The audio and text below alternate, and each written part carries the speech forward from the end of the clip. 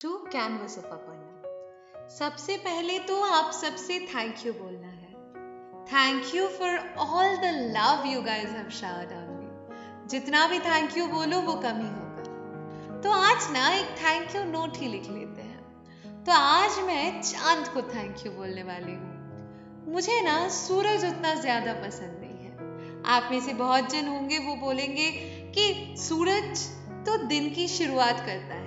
सूरज किसे पसंद नहीं है? It is like that daily fresh ray of hope.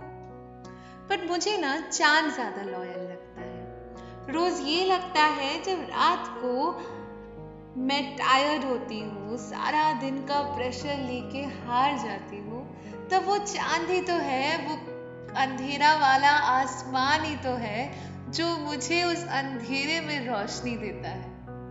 अरे बाबा, सूरज तो रोशनी तब देता है और इतना ज्यादा लाइट देता है कि तब तो सब कुछ ब्राइट होता है।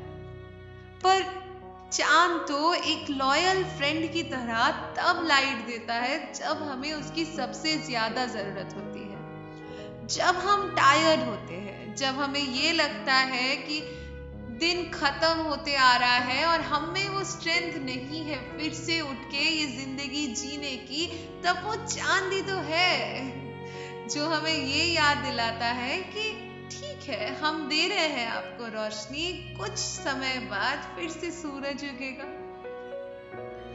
कभी कभी ना बहुत मजा आता है ये देख के कि लोग ना माफी मांगना भूल जाते हैं।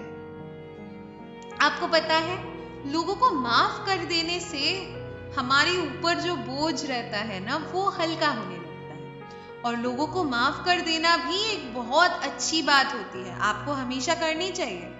पर एक इंसान कब माफी मांग रहा है, इससे भी ना आप एक इंसान का जो असली वाला नियत होता है ना, आपको वो पता चल जाता है।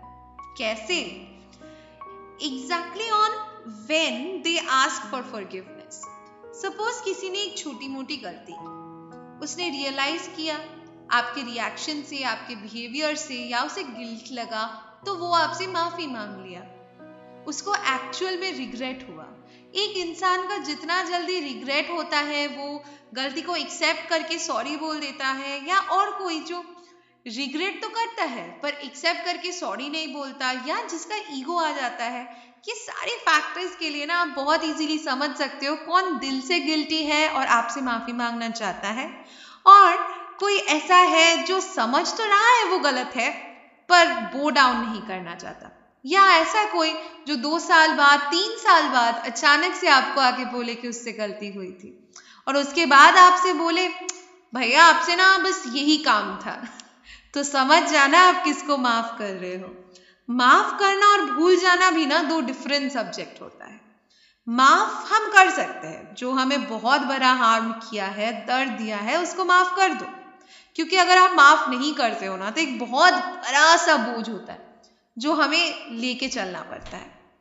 पर भूल मत जाना कभी उसने क्या किया था तुम्हारे साथ। भरोसा ना बहुत बड़ी चीज होती है। नहीं बोलूंगी कि किसी को चांस मत दो, भरोसा मत करो, पर अपने मन पे ना एक सेफगार्ड लगा के फिर भरोसा करो। अंधों की तरह भरोसा मत करो, उसको अपने मन का चाबी ऐसे ही मत दे दो कि आओ मेरा दिल तोड़ के चले जाओ, मुझे तो कोई घंटा फर्क नहीं पड़ता। तो बस इतना ही बोलना है।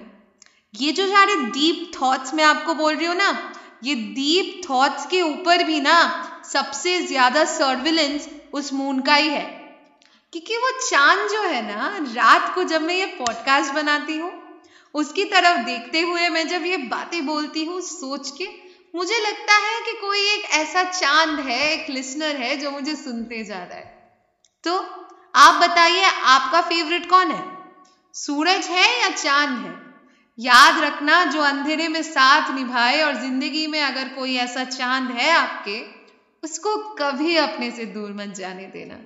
जो आपका चांद की तरह हंसी को ट्रेजर करे, उसको कभी दूर जाने मत देना। जिंदगी में जब अंधेरा हो, रोशनी के लिए आप तड़पे, रात को जब ओवर थिंकिंग के मारे आप सो ना पाए, बिस्तर में आप सोए तो हैं पर नींद ना आए, तब ना ये चांद ही आपके साथ रहेगा। तो ये था आज का podcast. Stay tuned to all the episodes. Thank you so much again for all the love that you guys have showered on me. Thank you so much.